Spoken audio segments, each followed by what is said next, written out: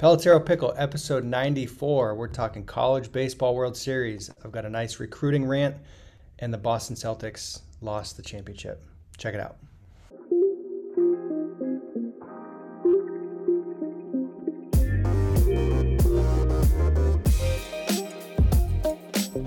Pelotero Pickle, episode 94, take 2. I'm joined with Chris Colabello as always. I'm Bobby Tewksbury. Before we get started, I'm announcing a campaign. This is episode 94. Pretty soon, we're going to be at episode 100.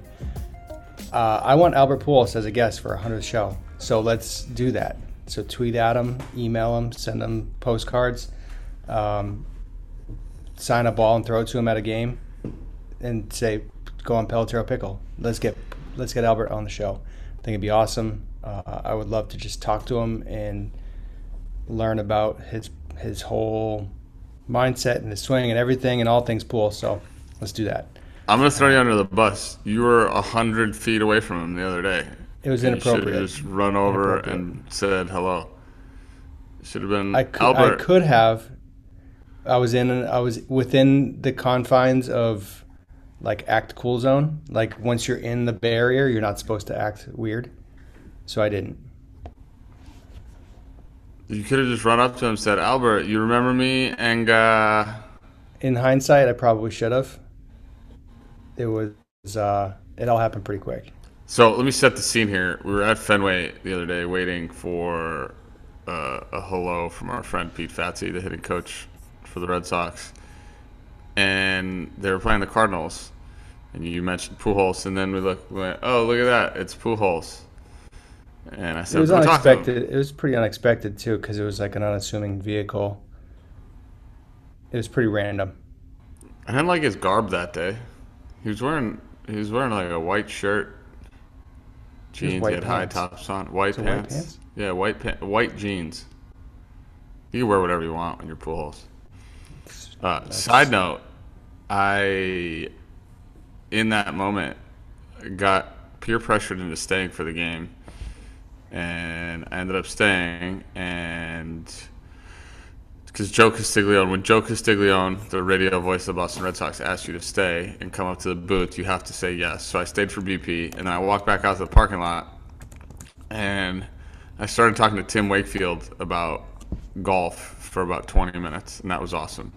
And we were talking about BlackRock and all the connections through BlackRock, and told him how Millar always talks about how good a golfer he is.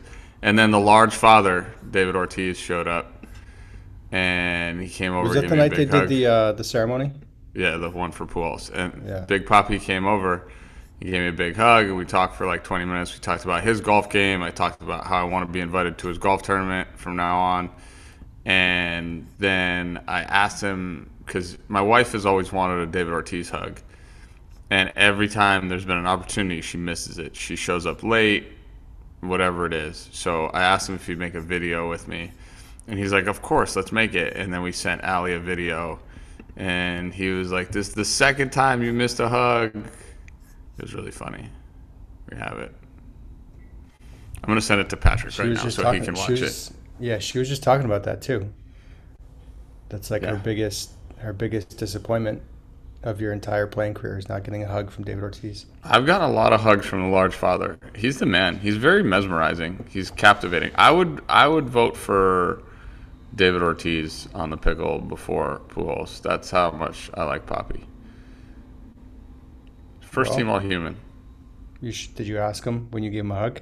No, I thought it was inappropriate. Papi. Hey, Papi. I should have gone Wakefield. That would have been our second knuckleballer. Actually, we could be a knuckleball show. We should do a panel with all knuckleball pitchers and knuckleball catchers. Yeah. I could have asked a lot of people. Jackie came over and gave me a hug. You were there when Jackie gave me a hug, and then I talked to Rich Hill for about 20 minutes. Alex Cora came over. No, he was not pitching. Alex Cora came over and chatted. He asked why the Red Sox haven't hired me because of how many conversations and people I know in the organization. And I said, that's a good question. And I said, I'm going to send an invoice. And then, Trevor Story. That was really cool. Trevor came over. He kept looking at me, and it seemed like he knew who I was. And then Yeah, I talked to him for a bit, and I told him I told Casey in the text. I was like, I never thought I'd have to name drop Casey Smith to say hi to somebody, but it was funny. Speaking of Casey Smith, we got some travel we're venturing out on shortly, assuming tickets Do we work out. So we're gonna be in Atlanta. We're gonna be in Birmingham. The next 30 days for Pelotero, 30 plus days. And the next like 6 weeks for me, I'm basically on the road. So it's going to be, the pickle is going to be interesting. I might need to get a mobile mic because I don't think I can bring my audio mixer and my sweet stand on the road with me. We need to be we need to have a production crew. We should film live maybe in on Birmingham. location. So we'll be doing a bunch of New Balance Future Stars events. They got all their combines. Then we're doing a WBSC event for the World Cup, which is going to be really fun. We could do live shows there. It'll also be hot. Why is everything in the Southeast in June, July, and August? Well, WBSC is indoors now. The tournament's not. They're playing softball out there.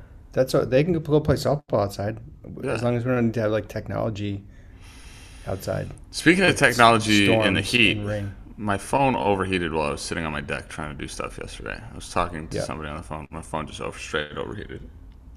Yeah, traveling and doing events outside in the summer in the South, a lot of considerations for heat. We need shade for electronics. We need shade for humans. It's like the whole battery situation can be challenging. I might go shirtless the whole summer. I might opt into shirtlessness. Let's talk about baseball things. We don't have a lot of time here today. We got to go. Yeah. We got a lot of stuff going on. I was going to ask you, but we'll save U.S. Open for post-show. So we got College World Series going on. Kind of weird. Not a lot of close games at all. The closest game in Omaha so far has been a 4-run game. There's been multiple 4-run games. The games that I've seen haven't been close. There's been a bunch of blowouts. Arkansas beat Stanford 17-2. Ole Miss beat Arkansas last night 13-5. There was a 13-8 game. Texas A&M beat Texas 10-2. It's not a lot of like tight nail biter situations so far. I'm gonna tell you what, I hate the College World Series. This is like a bold statement for a guy that really likes college baseball, and I'm gonna tell you why. Oh wait, yeah, go ahead. So this is giving me a very March Madness-y feel, and what ends up happening is the great thing about March Madness is the first weekend when there's 814 games and you can just switch from one to the other and there's excitement and this guy, and like before you know it you're in the 8th inning of a 1-run game and you see the walk-off and this and now it's just boring because it's one game at a time and you got to watch every pitch. And no, it's not boring. That's an overstatement, but yeah, it's boring. The crowds aren't particularly big, and it's in Omaha, so yes, they're neutral. They're split crowds. They moved but they went to a new stadium, and it's massive, and it doesn't have the same feel. I feel like you should maybe put the fence at like 330 or 350 all the way around, and like guys just bang the ball. And last night was Shadows at the 6 o'clock Central. Yeah, it's all. So when I went to Oklahoma City, there's a lot of advocating right now in the Women's College World Series, which now they're trying to change it from like to make sure that you state Men's College World Series and Women's College World Series. Why don't you just call it like it's not the World Series, just call it the Baseball National Championship and the Softball National Championship. Simple solution. It's not a World Series because it's only college teams in the United States. Different topic for a different day. But I was making the point. They're trying to stretch the tournament out because there's concerns about like how many games are being played and how frequently they're being played. And my argument was that that's what makes the College World Series for softball special, because it's like everything's happening. It's game after game after game. Like to your point, it's like the opening weekend of the college basketball tournament, and it's just always on TV and it's always available. The baseball, it's like we got a boring 9-inning game today, and then there's another one. The opening weekend is fun, but softball is so fast paced. Both 7-inning games, The game is quicker. It's softball is such a good product on TV compared to college baseball. It's not even close. Stanford and Texas have both been eliminated, and nobody even knows it because you don't see it. It's not in your face. People had to ask me like, "Oh, who got eliminated?" I said Stanford. There's so much more excitement around the college softball national championship. I'm not no more World Series. It's the college national championship. But yeah, it's been it's weird. Speaking of World Series, Eastern Connecticut went like $1.3 billion this year and won the national championship. How do you only lose 3 games in a season? I mean, I get there's some disparity. I know they had a lot of big time transfers, but Eastern Connecticut, perennial powerhouse, took a few years off from being nasty, and then 49-3, 50-3, something like that. 3. I think they had 3 losses. They swept the final series. Pretty good. Yeah, they got a nice stadium. Talk about like. I had no idea Eastern Connecticut existed as a school when I was coming out of high school. Didn't know what it was. Never heard of it. It's. You weren't first team all Google yet. That's why. Well, it was like dial-up internet, and when I was in high school, I'd watch the College World Series. So I sent a letter to Wichita State because I'm like, oh, they have a good baseball program. Maybe I can go there. No clue what I was doing. None. No clue at all. Me neither. Lindsay Elliott a homer, so guest of the show. That was nice. Representing. Attaboy. Stoneham, Massachusetts, dog. So did you see the this weird, wild tag play? Yeah, I saw it. So it was like a bunt. What was it? Was there any like decision on what the runner was thinking about? It wasn't a bunt. I mean, it was a throw from right field. Oh yeah. So there's 2 plays there. I saw a bunt play that was weird too. But he slid. Did he think he was out? Is that what happened? I think he saw the sheer disappointment in his coach, who had just gotten hit. Probably. This kid looks really fast. He doesn't need to get hit. I'm pretty sure he saw his coach reacting the way he did, and he assumed he was out. But I think college players black out and react to stupid stuff instead of using their eyeballs more. Not a really great ball to go to third on anyway. So pretty firm line drive to right. The shortstop for Oklahoma had 72 hits in that game. He was 9 for 4. And one of his hits was a looping liner, hard liner to right. The kid tried to go first to third. He goes into third. The Notre Dame guy goes to catch the ball and airballs it. I mean, it was kind of offline. And he was 10 feet up from the bag when he caught it, and he went to put the tag on. He caught it. Didn't it hit the third base coach? He caught it and went to tag him, and then he slid into the glove, and the ball flew aggressively out of the glove and hit the coach. I'm trying to watch this again to see where he got hit. I couldn't tell if he caught it or if it just hit the coach. It looked like it hit him in the stomach area, maybe a little below the belt-ish. And then the kid just thought he was out. The coach turned his back that hurt. And the kid looked up and he probably thought the coach was like, oh, he's out. And he's How about the umpire is the only thing that you needed to look at in that moment in time? That's it. Just know what the umpire says. Nobody else matters. Weird play. College kids black out a lot. That's true. It was kind of a weird play. That was like in the Tennessee Super Regional. They were down 4, and he tried to take second on a ball in the dirt, and he got thrown out by 10 feet. Like, what are you doing, bro? Like, you're down 4. Yeah, that was bad. Yeah, so, just watch the game. Don't get emotional. Just watch it. See what the game's telling you. Think about it right before it happens, and then go. Yep. So, in terms of where we are bracket-wise, it looks like Oklahoma, Ole Miss are in the driver's seat. Notre Dame has to play Texas A&M. Arkansas play Auburn. I didn't even know what happened. Did Sonny D hit a homer? I hope. No, I don't think he has a homer yet. He had a hit, a couple. He was 0 for 4 yesterday with 3 punchies. Stanford was good. I thought they were gonna.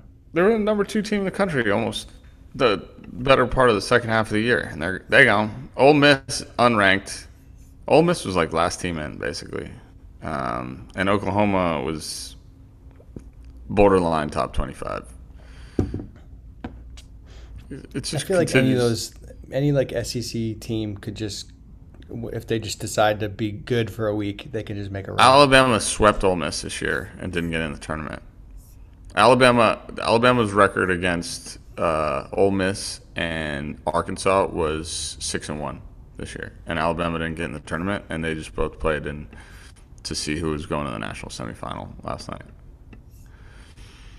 Pretty crazy stuff. Baseball's a weird game. Yeah, it goes to show you how much you have to post up in moments. I mean, think about this. Rutgers could have made some noise. Rutgers would have definitely made noise. They probably would have played nervous, but it's just a matter of getting hot at the right time, getting good pitching. The guy on the mound matters so much, and we forget that. Last night, starter for Arkansas, walked in 2 runs in the first inning. So what are you doing? Like quick hook too, right?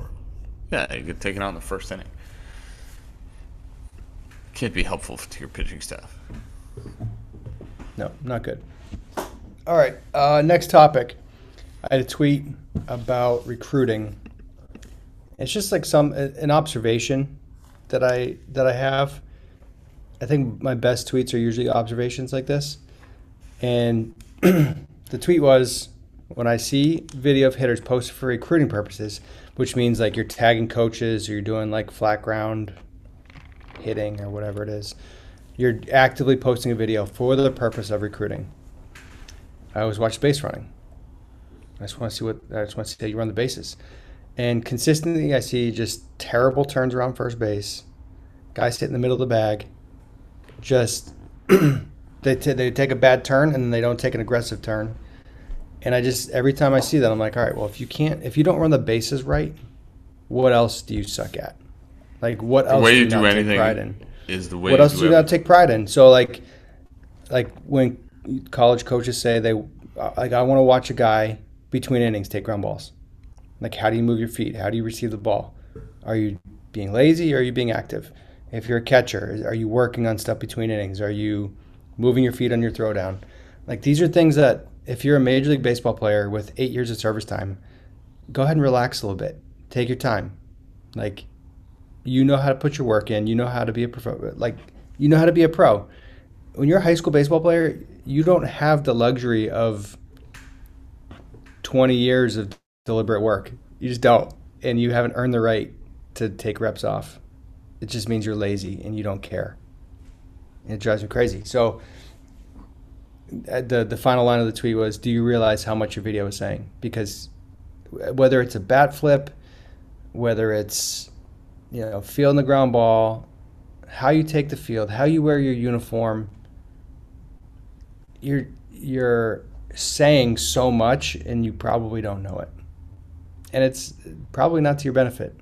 Like when I see a kid at a line drive single to left field and he runs straight to first base and takes like a little walking turn, it's like, why aren't you trying to like put pressure on the defense and take a peek at second base? Like, just run hard, try to help your team win. I don't understand what you're doing. Why are you there? If you're not trying to help your team win, why are you there? Is it cool to get a base hit? Is that what's cool? Or are you trying to win? It drives me. I get so mad. Yeah, it doesn't make primarily because they're like, yeah, if you just post that video like, oh look, I want to get likes, I got a base hit to left field, that's fine, but just don't tag college coaches in it to be like, I want to play in college baseball, despite the fact that I show no actions of what a college baseball player should be trying to do. Well, that's the general problem, is nobody thinks past the surface. I don't know. It happened at a high school baseball game in New Hampshire a couple years ago. A kid that was going to he was going to a D1 program, base hit to right center. I think I've told the story before. Playoff game, down by a run, like sixth inning. It's like 1-0 in the sixth. He had a line drive to right center and Cadillac'd it around first and was shutting it down before the outfielder even picked the ball up. He was a fast athlete, like really good runner. And I just was in the stands. I almost walked out because I was so mad. I'm like, you're a college baseball player. You're getting scholarship money to go play baseball, and you can't even take an aggressive turn around first base. You're satisfied in a high school playoff game. It's like semifinals. Season's on the line. You can't even take a hard turn around first. What game are you playing? I don't even know what you're doing. And this is why, like, I can't even stand travel ball because people are so they want their name on their back of the jersey, but they don't want to run hard and try to help their team win. What are we doing? I get so mad about this stuff. Just run hard. Take a look. See if the guy bobbles it. Especially on like left field, you can watch the throw come in. You can read if it's high or low, if it's offline. You can slide to one side or the other. What are we doing? Especially I don't know what we're doing. Especially if the kid has more athletic ability than me, because that's usually the case. Because I was a terrible athlete. I think that's what you're most mad about. You're more mad that more talented people than you that take advantage of it and don't play hard. That's why. That's why you get so mad. It's annoying. It's annoying when somebody that has talent doesn't use it. Yes. Correct. Ding, ding, ding. You win. But ultimately, like, aren't we playing to try to win? Isn't that the whole? That's why you like show up at the field. That's why you put the uniform on, put your spikes on, you take ground balls, you take BP. You're trying to win a baseball game. You're trying to win. Isn't that the whole point?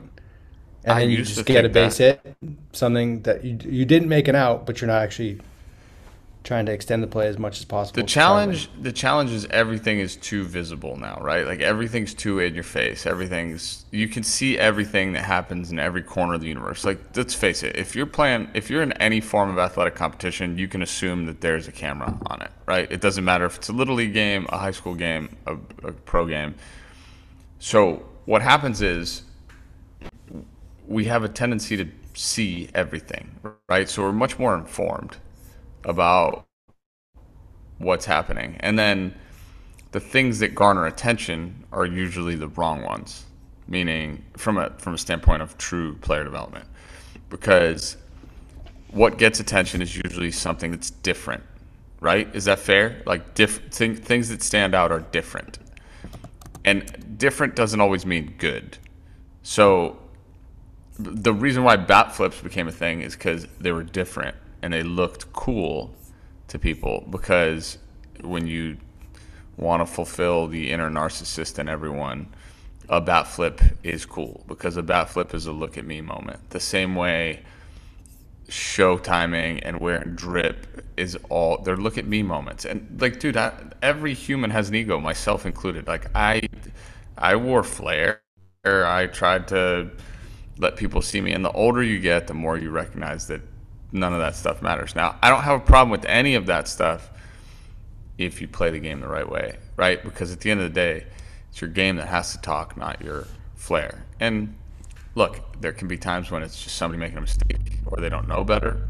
And I think that's where the frustration comes from, is like the presumption now is that somebody is show timing or that they're Cadillacing, and yeah, it sucks, but I don't know. If I was a kid, I'd just never post stuff of myself. I would let other people do it for me, because that's like the true sign of being good. So that's my take on it. Just don't post stuff about yourself. My contention with the shin guard is, if you need a shin guard when you're in high school, you're just probably not a good hitter. You hate high school players wearing shin guards. I hate it because you're not facing any good sinkers. If you're hitting a ball off your shin, that means you stink at baseball. You're not facing good pitching. You should be hitting 600. They're trying to look good, and they're not good. They think it looks cool, and they think they look good, but they're really saying, I'm not good. That's what bothers me.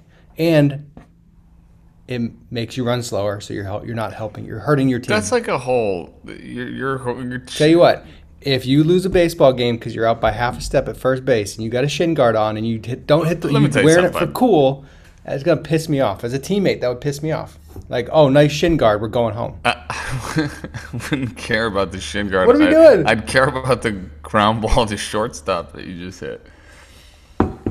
You're not helping your team win. You're so angry about shin guards on high school players. Dude, shin guards are tight. I'd wear as much armor up to home plate as possible. Cool. Wear all of it. Cool. Wear all the armor. Wear catcher's gear. I don't care. It doesn't matter. When you wear like aggressive stuff, when you get the shin guard that's up to your knee, you get the big. The only thing I would want the shin guard for is on a walk when you flip it over the top of the shoe when you do the Velcro. It's cool. It's a cool. Let's not be in denial. The face flap on helmets is for the cool factor. It's not because guys think they're going to get hit in the mouth. Somebody told me one time that they were doing that because it was creating a line of sight so they could help with pitching. People tunnels. Just make shit up all the time. That's not even true at all. That's not even close to true. You're not. People make shit up off your all the time to try to justify something because they don't want to say the real answer. They don't want to say the dude. I wore arm sleeves because I thought they were fire, and then I had to wear an arm sleeve. Honest to God. I had to wear an arm sleeve under my elbow guard because the Velcro strap would like make my bicep, because it's huge, chafe. You just kind of caught that, snuck it in there. So I would chafe I would chafe in the section. The Evo Shield had the single strap, and it went like right in the slot of like where your elbow and bicep are. So I had to wear a sleeve under my elbow guard, and then I just got used to it, so I wore it. But then the older I got, the less I cared about the flare. It was funny because you have to own a look, right? You have to own your own look in baseball, whether you're a pants up guy, pants down, you're a guy with chains out, you're a guy with wrist tape and wristbands. And if you do it wrong, you look like an idiot. If you like break character, like my nephew Joey wore wrist tape one day because I told him he had to have more drip on the field. And I was like, that's not what I was talking about. And you look stupid. You got to understand what fulfills your look. And I can be the style guide for everyone. It's annoying to see the pants above the knees. We were wearing shorts. Like, what are we doing? So that happened last So the video was sent to me by a college coach being like, what is this look? What is happening? Apparently it was the whole team. Somebody from the team tweeted at me. So there was confirmation. It was all about the drip. But again, so somebody was like, oh, you're mad because they're exposing their knee, but you want them to expose their shin. I was like, no, I want them to run fast and not shred their knee when they slide into second base. There's like both of those. I was right on both things, and they were wrong on both things, but they thought they were right. I think you need to be good to have, for every level of good. Let's start to quantify good. Exposing your knees on a 1 to 10 scale. I used to go pants up, and I would like fold my pants in a way that it was essentially a pad for my knee when I slid, because I would rip up my leg. New rule. I'm making it. Life rule. Baseball life rule. You're rated on a scale of 1 to 10 in good. If you're a 1, you're only allowed a 1 in drip. If you're a 10, you can wear a 10 in drip. That's it. That's the way it should go. What a world. All right, summer ball check-in, Cape League, NECBL, everybody's in full swing. What are you hearing? What do you got? You're dialed into that. Yeah, I think it's all weird. Guys are getting cut from the Cape. Guys are scrambling to hold on to jobs. It's the weirdest thing ever. Like, there's a billion temps, and it's weird, man. It's just this. It's weird. I don't like it. And then the NECBL schedule. There always that many temps. I know the Cape League always has temps because they have a ton of College World Series guys, College National Championship guys.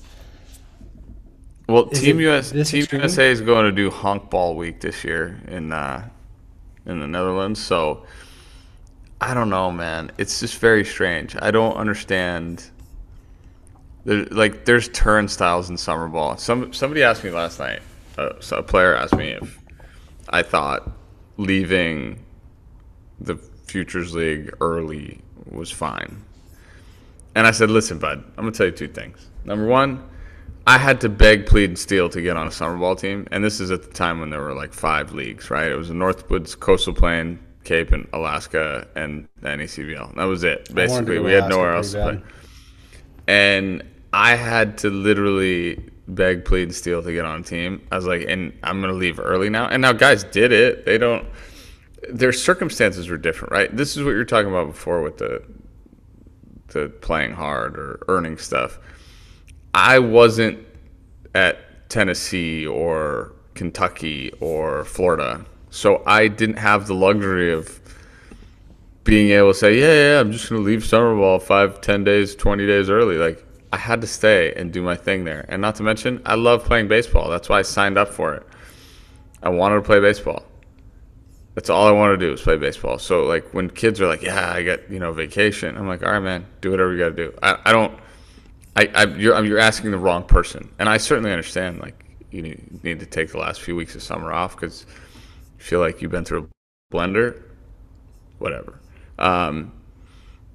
It's interesting, man. I just don't. I don't get summer ball now because there's a billion leagues. Everybody thinks they're entitled to a summer ball job. Futures League rosters, and I finished the year with like 65 guys on them, and I'm like, what? In Lowell, in Mill City, we had 26, I think, and that was it. And we didn't add 27 and 28 when somebody left. It's weird, man. Strange stuff. Yeah, it's definitely a different time, and it's weird now because there's. Looking back on my career, I probably would have been better off after my freshman year just lifting and just getting stronger and eating food. Instead, I went to Plattsburgh, New York, had no money. I was eating like bagels with strawberry cream cheese for every meal and like peanut butter and jelly sandwiches, taking a 20-seater bus to go play doubleheader 9-inning games, getting in at 3 o'clock in the morning, working like a construction job, laying foundation block to build an apartment. Like what was I doing? You know what's crazy is I didn't even know, and that's it. I didn't even know what the NYCBL was. Going into it, neither did I. And it was a good summer. I learned a lot that summer. Now there's a it's called the Hamptons League, right? Well, the Hamptons is in the Hamptons. The NYCBL is upstate New York. There's the NYCBL. Then there's some rides out there. The Beaches League. There's a Palm Beach League. There's tons of leagues. There's a lot of leagues that are not charging. Ohio Valley. Yeah, like the Ohio League was always pretty good. We used to send. I don't know anything. I just follow the Cape. I follow guys that I know, and that's it. That's what I do. There's a lot of leagues now. There are many leagues now. A lot of leagues. There's leagues that it's pay to play, straight up pay to play. Which is strange. Futures League is having to pay for living. They're making guys pay for their living arrangements. I don't pay a dime to play in the ACBL. I just begged to get on the team. At home too, so. No, I didn't. Lived with our host family in Lowell. How often did you go home? Never. I thought you went home a bunch. It's just it's weird now. It's weird. It's almost like kids go there not expecting to go the whole season. When I signed a contract to go to NYCBL, I signed a contract expecting to be there the full season. I didn't go there expecting to get cut or to leave. How was I going to lead the league in doubles if I didn't stay the whole time? It was a privilege to get asked to play in these leagues. Like in the fall of freshman year, Coach Courier pulled me aside and said, "Hey, I want you to go play in this league. We only have so many spots. We'd like you to do this." I had one more year of eligibility for Legion Ball, so I could have gone back and played Legion because we're both young. You could have as well, freshman year. I did. You go back? So you went back and played Legion Ball after playing in college. And I felt like going back would be a step backwards and not really what I was looking for. It actually gave me a ton of confidence because I don't know. It was the first time I actually hit the way a guy that was a dominant player should have. Like I hit 480. I had a bunch of homers. Took Brandon Gomes deep in the state tournament. And then I got him in the show. First time and last time I faced him. Got him. Whoops. Brandon Gomes is now like the assistant GM of the Dodgers. So the question was, what was cool about summer ball? What was hard about it? I think we've talked about this a bunch. It's pretty close to pro ball in that you're going to the field every day. I loved it. But it's without all of the attachment of pro ball. It's just you're when the days start all blending into one, that's when you know you're in it. I loved it. There was nothing I hated about it. There was nothing hard about it. I loved the bus trips. I loved the bad sandwiches. I loved working camp in the morning. Like, because I was at a time in my life where waking up at 8:30 was normal during a season, and so I just loved it. I couldn't have asked for a better experience. And it made me, stuff like that makes me play better or made me play better where I was like just super excited to see what was next and see the fans that night. And that's what I don't understand is like how guys go to games like summer ball games. Like if you play at Podunk Junior College or, you know, some small Division III in the Northeast or even some Division II or Division I that doesn't get fans, and you go to summer ball and you get to see crowds in places and minor league parks type settings, how is that not exciting to you? Getting to play at 7:05 under the lights every night, like that's sick, dude. That's what you live for. It's your first taste of it. So I loved it, and that's why I hit 350 with 8 bombs and whatever it was, and was an NECBL All-Star because it made me happy to be there, and I felt like I was playing with pride and care every day. Yeah, I loved it as well. It would be weird to go back now with everybody has like cell phones and can get their own media. The bus rides, then it was like simple times. Like everybody's watching the same movie. Hat game. I can play the hat game. Can you? Yeah. City game. You probably played cards. You probably played poker. I didn't do much. No, we did. I spent 3 bus rides trying to figure out the city game. 3 full bus rides, like just blown away. Couldn't do it. So we did stuff like that.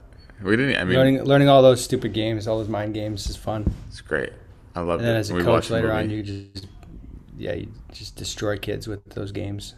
I loved watching movies. Whatever movies we're gonna watch, VHS tapes. Finally, was converted to DVDs when it first got to Pro Ball. But it would be weird now. Everybody would just have headphones in their phone and they're texting. Yeah, nobody talks on the bus ever. It's crazy because guys are like, "Oh yeah, I can't talk on the phone on the bus," because everybody's just quiet in their own little corner. So nobody wants to talk on the phone. They're just going to text.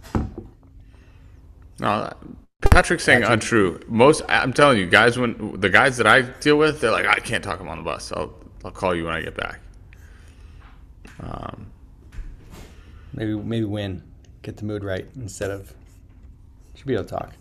And that should matter. But it is weird though. I think it should matter. You shouldn't be like full send. Like, let's throw a party. If you have a 2-hour bus ride, you just get your doors blown in. No. Maybe, like, spend the first 30 minutes pondering the meaning of life. If you get your doors blown in, just sit there and be quiet.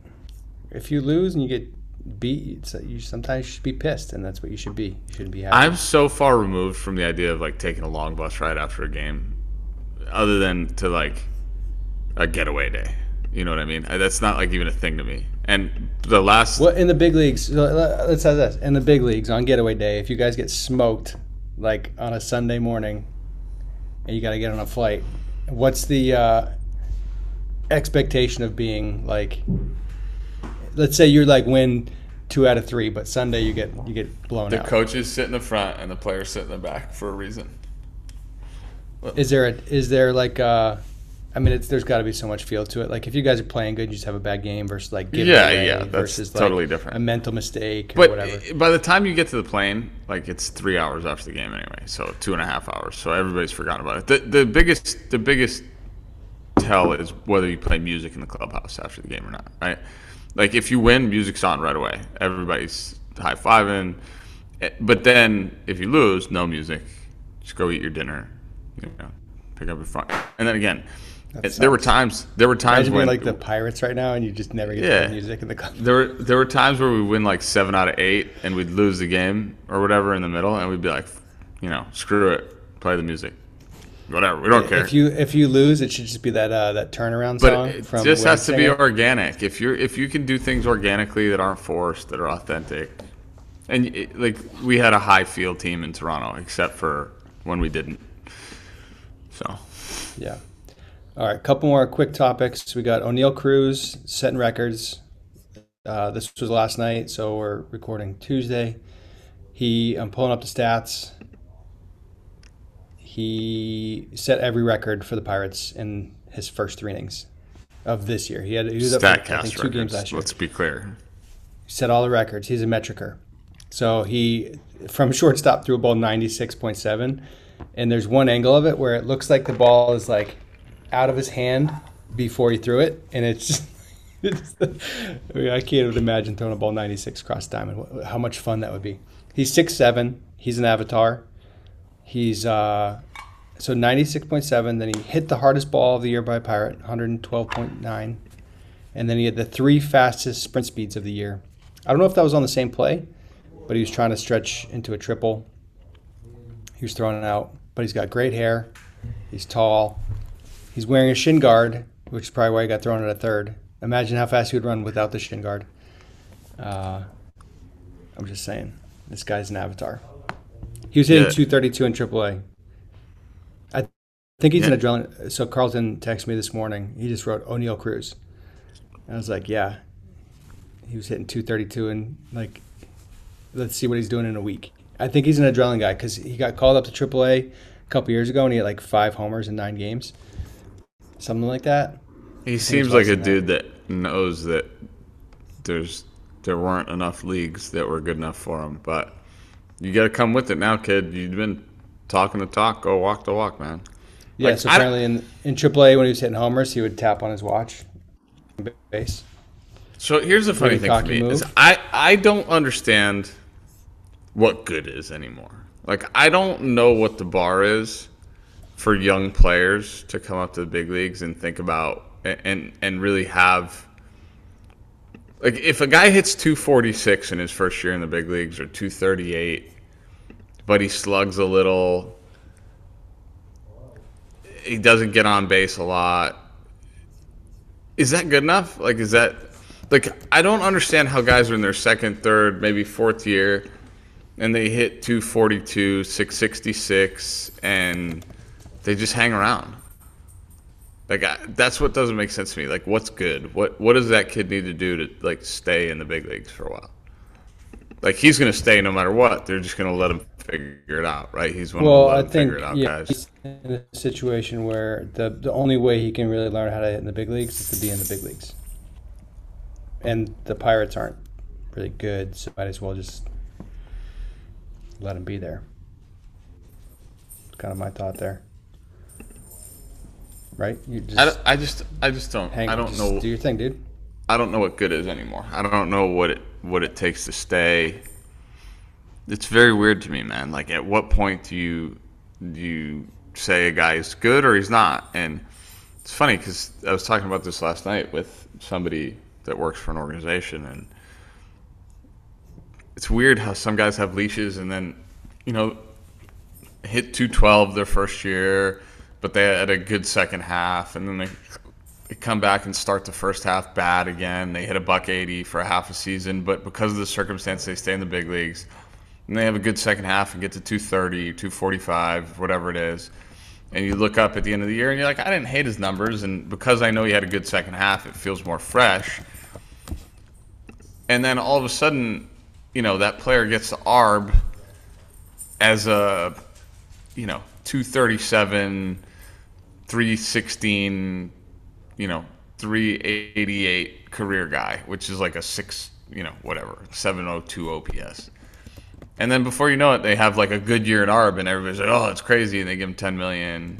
Or if they just happen to have a good year going to free agency, then they get $10 million. I'm like, can we look at the body of work?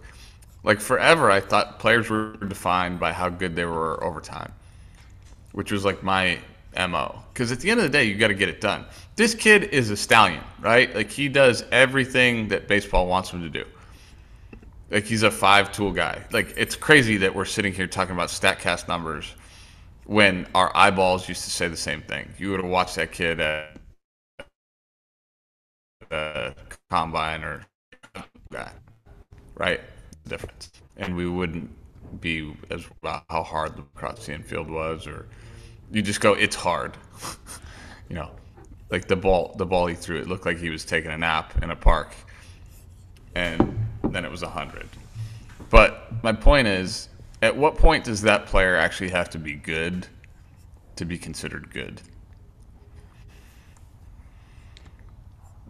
Say it again. At what point is he what? At what point does he need to play good to be considered good? Now, I'm not saying like he can't change the game with his arm or his sprint speeds, right?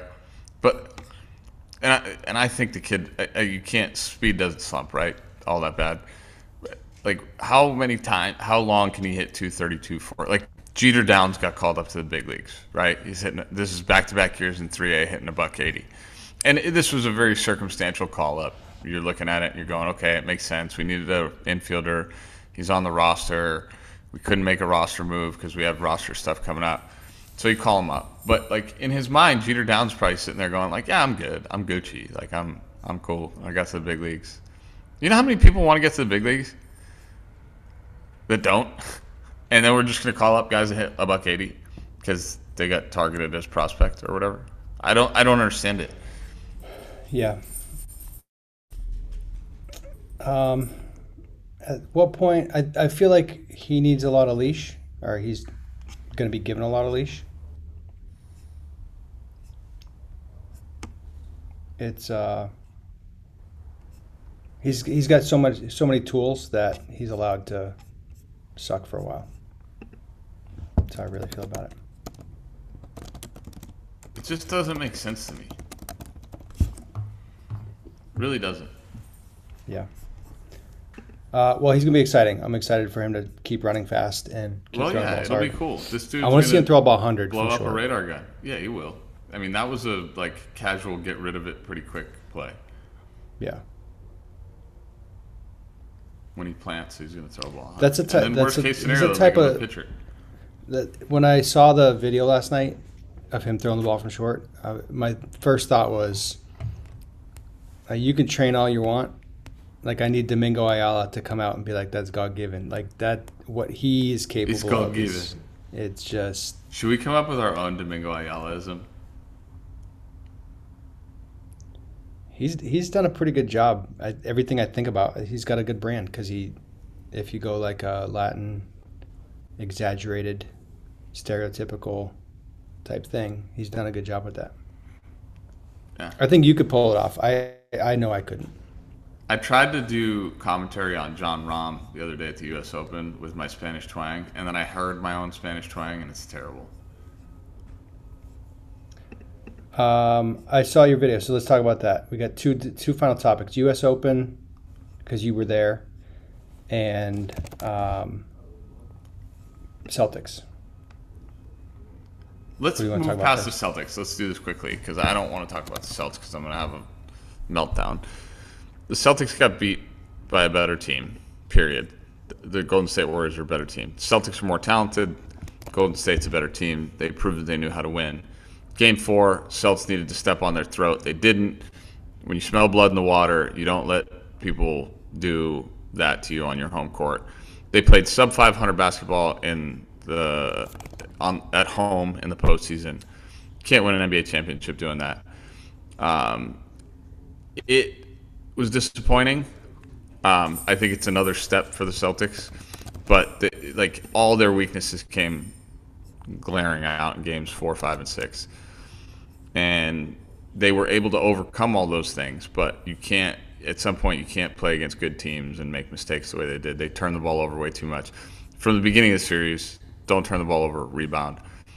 Still pretty cool that they went to the finals. Steph's a stud. That's just so good. Cut and dry of it. He does things with a basketball that most people can't do without one. It was disappointing that they lost, and because it felt like they had it when they went up 2-1. You snatch game 1, win game 3, thinking you're at home. You just take control of the series. It would have been hard for Golden State to win 3 in a row, down 3-1, and they probably could have anyway because they won 3 in a row to win it anyway. But that was the Celtics recap. Don't turn the ball over, and you give yourself a chance. They got exposed. Yeah. Their offense was just very one-dimensional. The coolest thing to watch was how patient Curry was. Just so patient, and would basically just wait until the Celtics made a mistake. And then the Celtics